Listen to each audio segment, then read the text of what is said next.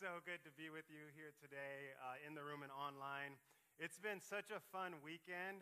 In addition to it's my first experience with the air show. There's some exciting events happening. On Friday night, we had Her Night, which, yes, Her Night. Over 80 women gathered for worship and food and a message, and it was just amazing. I only got to hear from it. They did not let me in the building. I kind of had feelings about it, but it was an awesome thing, and thank you for all the leadership that put that together. The very next day, though, I was invited to participate in the very first ever Men Golfing Together tournament, and so that was a blast. Over 40 guys got together, and we got to hang and golf and eat some burgers, and really everyone won because of those reasons, but we did have some prizes. It was a tournament, and so we gave a first, second, and third place prize. And so we have a picture of the second place team, which was Jamie, Stewart, Joe, and Richard. So if we can just give them a hand, second place. And then, of course, we had our first place team who were just incredible. AJ, Dave, and Christopher, who just blew everyone out of the park. So trio there. But here's what happened. Because we had to wait for all the teams to come, there was a couple of teams that didn't stay. And I think some of those teams, maybe they didn't stay because they didn't think they were going to be in top 3. And so let this be a lesson. Always believe in yourself. Because what I want to do right now is I only see one of them, but I want to present the award to one of the members of the third place team, and that is Jordan Roth. Jordan Roth, you were on that third place team, buddy. Come and get you.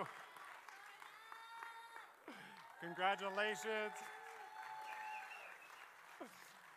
And Jordan, I know Chris is also on that team. Let's give it up for Chris. Chris Bren. Here you go. Congratulations. Who needs to make the dream team when you get that? And then, is Ben Farley here? He's helping. So, guys, take a picture with Ben. Yeah, give it up for Ben. And then Shane Rice is the first. So Shane Rice is not here, but yeah. Let's have Chelsea come up. Chelsea, come up and receive on behalf of Shane. Congratulations. Yes. Awesome. Oh, Jordan, how does that feel? It feels real good. He said it feels real good. How many of you don't like to receive awards? Anyone not like to receive awards? Can we all agree that receiving recognition feels good, no matter what it is, right? I guess there could be bad recognition. I take that back. But generally, receiving awards, it feels good. And you know what? That is an experience that I'm actually used to. I am used to receiving awards. But it has nothing to do with my abilities.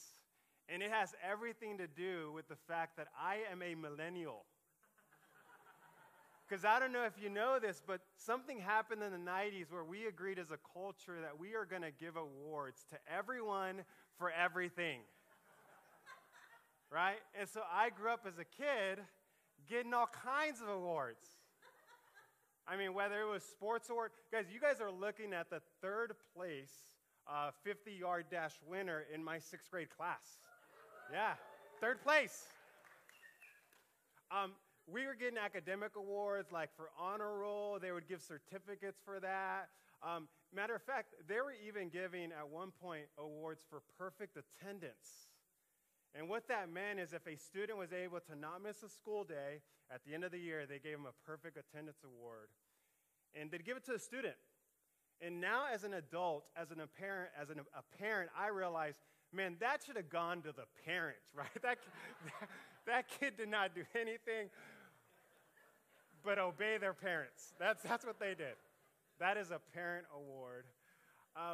And so I don't know what that did for the rest of the millennials or the rest of my classmates, but it truly did motivate me. It motivated me to get these awards in the form of ribbons, certificates, trophies.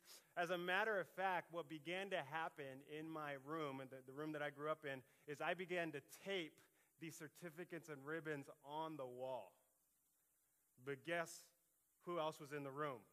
my older brother, and he began to tape his awards and ribbons in the room. And now all of a sudden we had a competition of who could collect the most awards.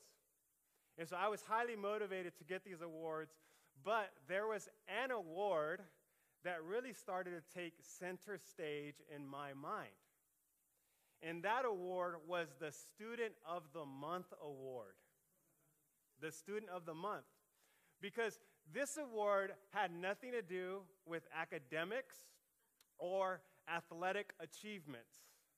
What this award was based on was 6 pillars of character. It was called the Character Counts Award. And what they began to do is they began to teach and highlight these 6 characters, these 6 pillars: respect, trustworthiness, responsibility, fairness, caring, and citizenship. And so this award, the way it was given was it was on the teacher to consider, get this, which student in their class best embodied one of these characters or the character of the month. And the entire class, K through 8th, that was my school experience, K through 8th, we'd all gather for an assembly, and if you got chosen, you got called to the stage as the, most trustworthy student in, Mrs. Gilbert's 5th grade class. Can you imagine that? Can you imagine that? So what this program began to then motivate was not athletic achievement or academic achievement. What this program began to highlight was character. Everyone say character. And so naming and rewarding the kind of character that they wanted to see. And so what mattered most in my mind was they were choosing the students not based on what they were able to do, but the type of person they were. And he began to explore this question in my mind was, who am I becoming? And so as a young person, I'd sit there and I would self-evaluate as it was getting close to my class getting to receive the award. And I would ask myself, am I respectful? Am I kind? Am I trustworthy? Am I honest? Am I a good citizen? Am I fair? But as I began to reflect on this experience, I realized that my thoughts of myself didn't really matter in terms of whether I was going to get that award. What it really came down to was who? The teacher. It was the teacher that selected. And so then it became, does the teacher see in me these qualities of trustworthiness, fairness, kindness, honesty? And so I then can ask myself, am I displaying what I want to become? Does that make sense? Am I displaying what I want to become? And so if you're new today or if you're joining online for the first time, welcome. We are currently in a conversation that we're calling The Good Stuff. Can you say that with me? The Good Stuff. You can type it out in the chat. And we've been having this conversation that began last week. And Ilsian shared a message about the fact that we don't do what we really, really want. We don't do what we really, really want. We all agree on the good stuff. We want to embody the good stuff. But as Ilsian taught last week, we're not able on our own to produce it ourselves, so we need help. Everyone say help. And that help comes through the Holy Spirit. It is the Holy Spirit that produces the good stuff that we want to see. So I want to encourage you to go check out that message online on YouTube or via podcast, however you want to take that information. And so last week is, what do we really, really want? And today, I want to answer the question, who are we becoming? Who are we becoming? I am beginning my message with a premise that's this: God cares deeply about our character. God cares deeply about who or the type of people that we are becoming. So much so that he sent his Spirit, whose primary work is to form our character. Now, the Holy Spirit, he plays a significant role in the redemption of mankind and the rescue of us. But one of his unique contributions is this: he gives gifts to us and he grows fruit in us. Notice those two distinct things. He gives gifts and he grows fruit. And so what I want to do before we get into that fruit is just quickly remind ourselves of what are the distinctives between gifts and fruit, because we see those both taught separately in Scripture, but they so much are a part of the same thing, and that's our formation. And so the first thing I want to highlight is the gifts of the Spirit. The way I would define gifts of the Spirit in its simplest form is spiritual capabilities, spiritual abilities. And this is what you and I get to do, right?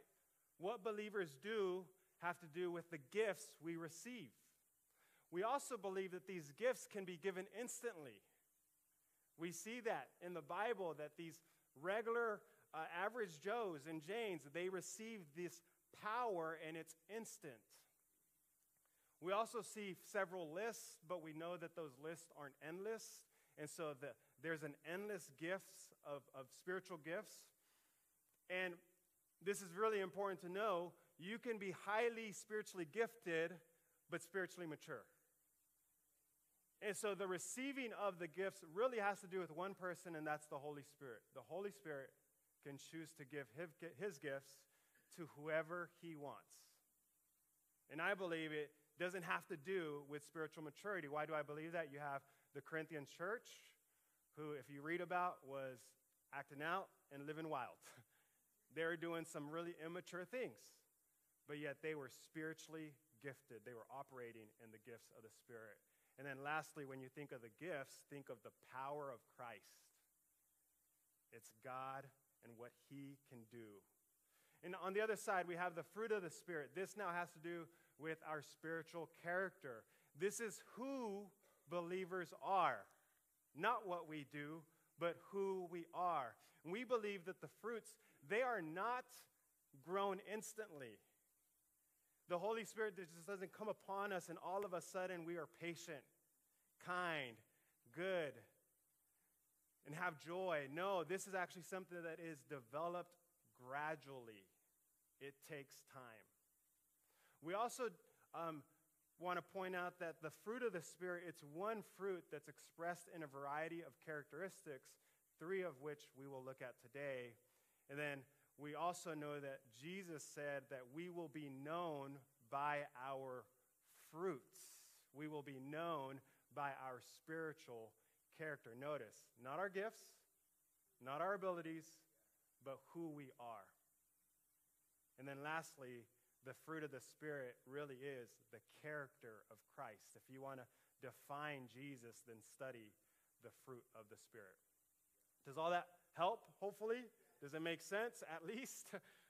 And so I just want to give you one line that I think captures the fruit of the Spirit, and that's this. The fruit of the Spirit is 3 things: the character of Christ, produced by the Spirit of Christ, and the follower of Christ.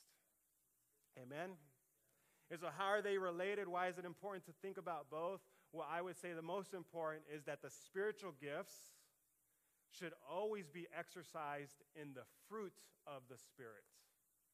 When we speak a word of knowledge or pray for healing, love, kindness, gentleness, goodness should be the manifestation of how that is expressed. Does that make sense? And so we are encouraged to desire the gifts. We are encouraged to seek out these spiritual capabilities that are promised in Scripture because they serve a purpose. They build up the church. They are for the common good. We are to desire the gifts, but we're also called and led to grow in the good stuff, to grow in Christ's character.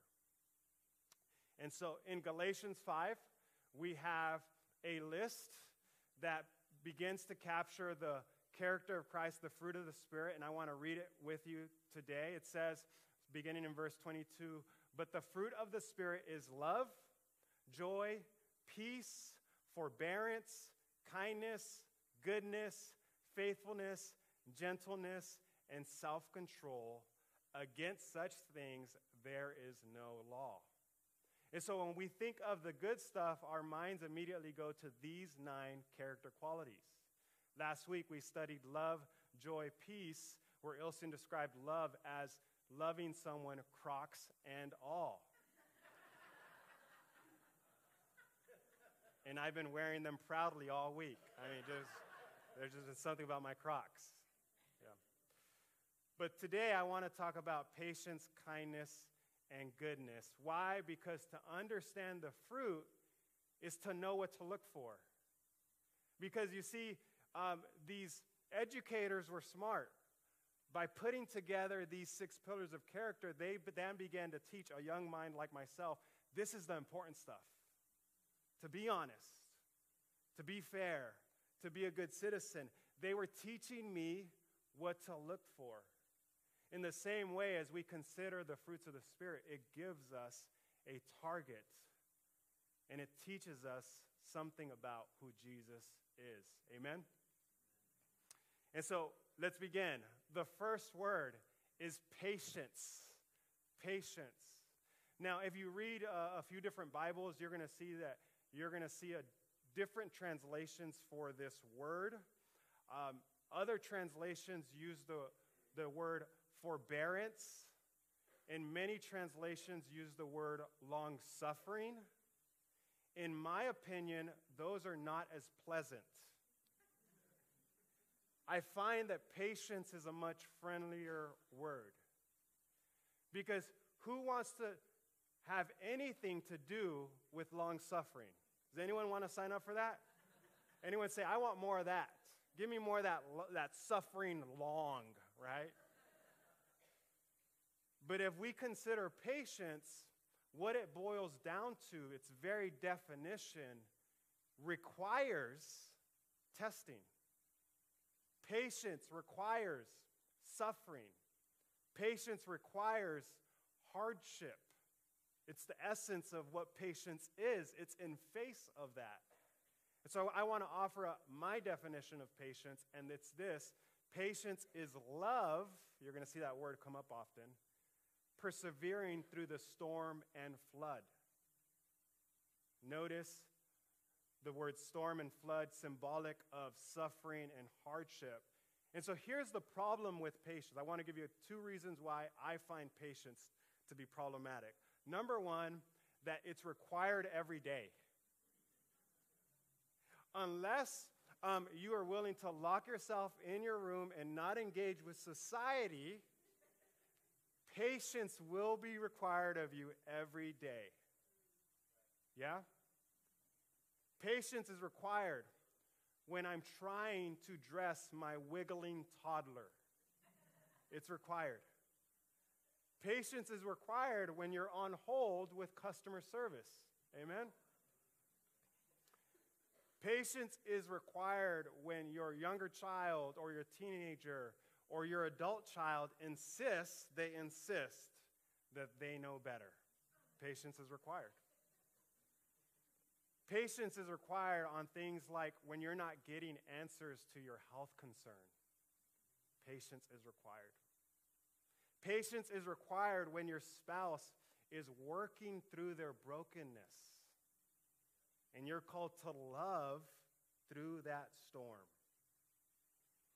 The second thing that I find problematic with patience, as mentioned, is that you can only grow it through suffering. In Romans 5, Paul says this, not only so, but we also glory in our suffering. Why would you glory in your suffering? Because we know that suffering produces perseverance. There's another translation of the word patience, perseverance. Eugene Peterson, he translates this verse the following. We know how troubles can develop passionate patience. And any of us who've gone through something hard, relying on God, can speak to the fact that there's been patience, supernatural patience developed in us through that hardship. We've never wished hardship on others. We don't choose intentionally to live a life that would give us hardships, but we believe through the power of mercy of Christ that on the other side of hardship is this idea of the fruit of patience. And then Paul continues that that's a good thing because patience then develops character, and then character then develops hope. And hope is a beautiful thing, amen?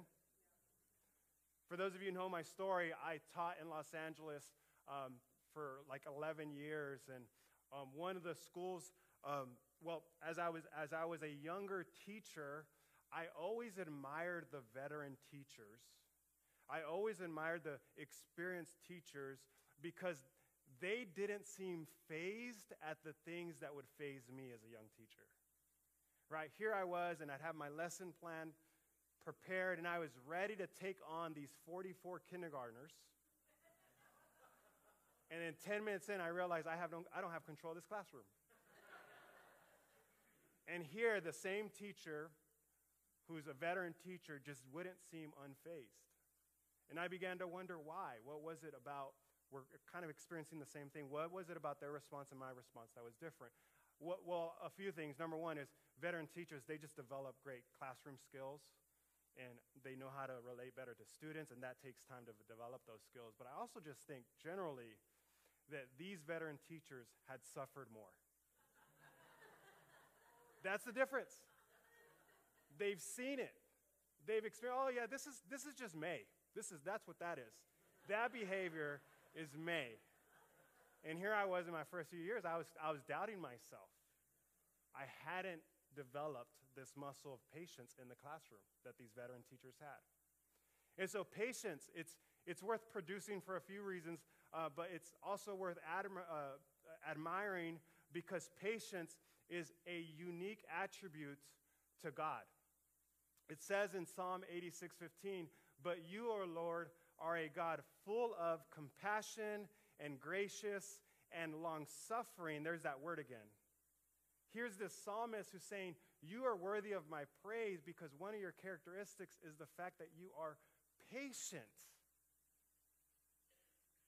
And that's admirable and worthy of praise. Another great thing to think about patience is the fact that we are patient and we strive to produce this patience in us through surrendering to the Holy Spirit because God has been patient with us, hasn't he? That's ultimately the gospel, that God has been patient with us. In 2 Peter 3:9, it says, "The Lord is patient, not willing that any should perish." We believe that one of the reasons why Jesus hasn't come back is because God is patient. And so kindness. The way I defined it, is love expressed to others in response to their weakness and faults. Love in response to weakness and faults. And so if we think of kindness that way, then by definition, kindness requires weak and faulty people around us. Because you cannot be kind to perfect people. You cannot be kind to perfect people. Kindness requires that people be broken and your response be kindness. And this made me think of my experience just yesterday on the golf course. Because here I was teamed up with 4 guys, and they obviously all had more experience and more skill than me, and here I was missing the ball and making holes in the grass and totally displaying my flaws. And how did they respond? With kindness. And so I like to say that I brought a gift to the golf team yesterday. Right? That was a gift. I brought my flaws so that they can be kind. And so Jesus modeled, he modeled a lifetime of kindness. When the woman at the well was brought to him to be condemned, he chose not to condemn her. There was a lot going on in that story, but ultimately she was committing adultery. And here she was in her flaws, and Jesus chose not to condemn her. Jesus, with his closest friends, after they deserted him, he invited them back into mission. Jesus was kind. Jesus was kind to the thief on the cross, welcoming him into paradise that very day.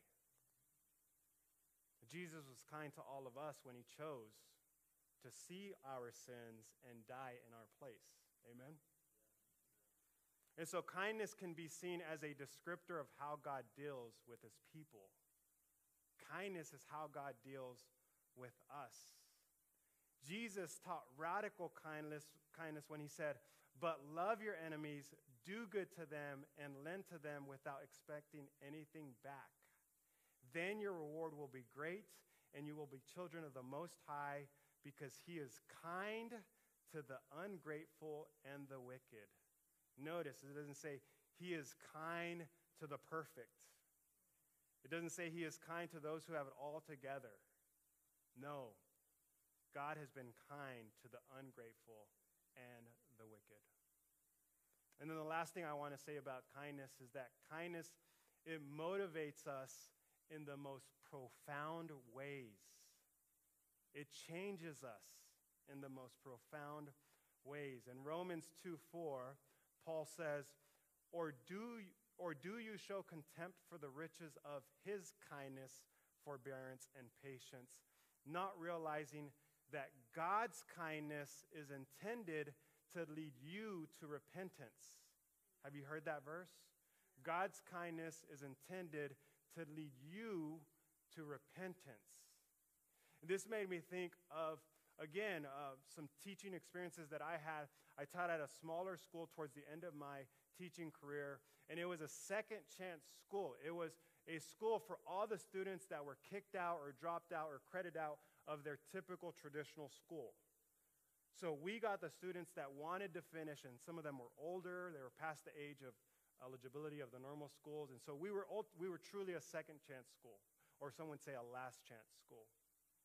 And these students came to us with a lot of flaws, a lot of bad habits. And so I found myself being frustrated often. And I found myself being the one that was quick to suspend or expel. And I remember having teacher meetings, and we'd start to decide, hey, what are we going to do about this student? I was very often the first to say, I think they've proved to us they don't want to change. Let's apply the policy. And I remember in one of those meetings, one of my coworkers, and by the way, these are all fellow Christians because we were partnered with a nonprofit. I remember one of those coworkers reminded me of this verse. She said, but Carlos, it's not the rule book that's going to bring change. It's God's kindness that leads us to repentance. And I remember she reminded me that of a particular student who she decided to take in and became a second mom for months. And so she wasn't just saying it. She wasn't just saying the verse. She was living it. She was believing that our collective kindness in this moment is going to do something more for the student than to draw a hard line.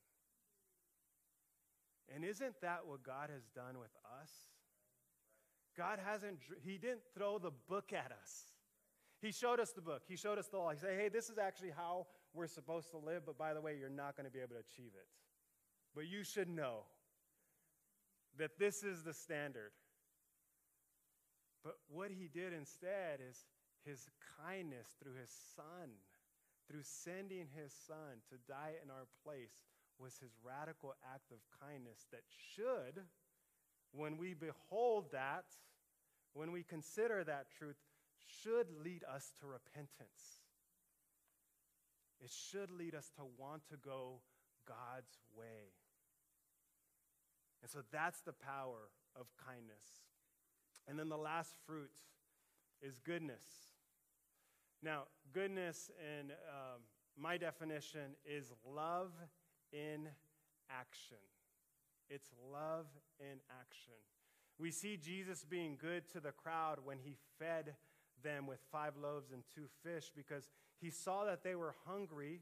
He knew that they were in a deserted place. He believed that if they left, some would faint, and that wouldn't be good for them. And so not only was he there to be their teacher and give them spiritual nourishment, he cared about their physical bodies as well. Jesus was good. And he demonstrated that with action. And so the author James, he writes about goodness in James 2, verse 16. It says, if one of you says to them, go in peace, keep warm and well fed, but does nothing about their physical needs, what good is it?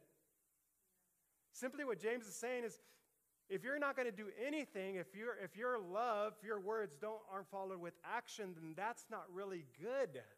He says, what good is it? That is not good, because good requires doing. And so when it comes to doing good, I want to just offer a few final thoughts. The first thing that we need to think about is we need to use the right measure for what is good. A lot of times we define good based on what we see in society or what we know of people. And we compare, don't we? We say, well, at least I'm not that bad. Right? I've at least done X, Y, and Z, but really what the Bible teaches us is if we're using the wrong measure. The measure of goodness is Jesus. And so when we think about doing good, we look at Jesus as the model. And then the second thing I want to share about good is we don't do good to be good enough. We do good because good has already been done for us. And it goes back to that kindness, right? We are able to put love in action, not because we want to earn God's love, but because we received it. And this is a place of get to. It moves us from get to have to, doesn't it? So I'm going to ask the band to come up. And as they're coming up, I just want to share one final thought about why it's important for us to continue to commit to this, to continue to gather. Because when we gather, we do a lot of things. We sing songs, like we're going to end with a song here today. We share invitations. We have events. We have good food. We get to know each other's story. Those are all the good things that we should be doing when we gather. But there's also one thing that happens when we gather, and that's that we inspire good in each other. That's what you and I get to do. Not only on Sundays, but every time you and I get to interact, one of the gifts that we can give each other is the inspiration of good.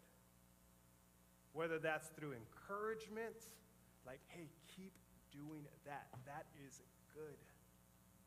That looks like Christ to me. Or if it's in another form, when we gather, we get to spur one another towards love and good deeds. And so we get to do this. We get to be the hands and feet of Jesus. Who are we becoming? I hope that the answer to that is that we are becoming the bride of Christ. That we are reflecting his character. That in our challenging moments, we're allowing the Holy Spirit to grow in us patience. I hope that when flawed people come in our lives, our response is not rejection, separation, judgment, that there would be kindness. Now, there's wisdom in setting boundaries with toxic people. So hear me out. But generally, when it comes to flawed people, our response to them is kindness. And I pray that who we are becoming are people who don't just talk about a good God, sing about a good God, post about a good God, tweet about a good God, but we would be people that embody the good God, that our actions, our collective lifestyles can be defined as good. Could you imagine a society that would say, hey, I don't agree with all their beliefs, but I don't doubt that they're good.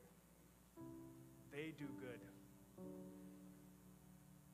So let's pray as we prepare our hearts to sing one final song. Father,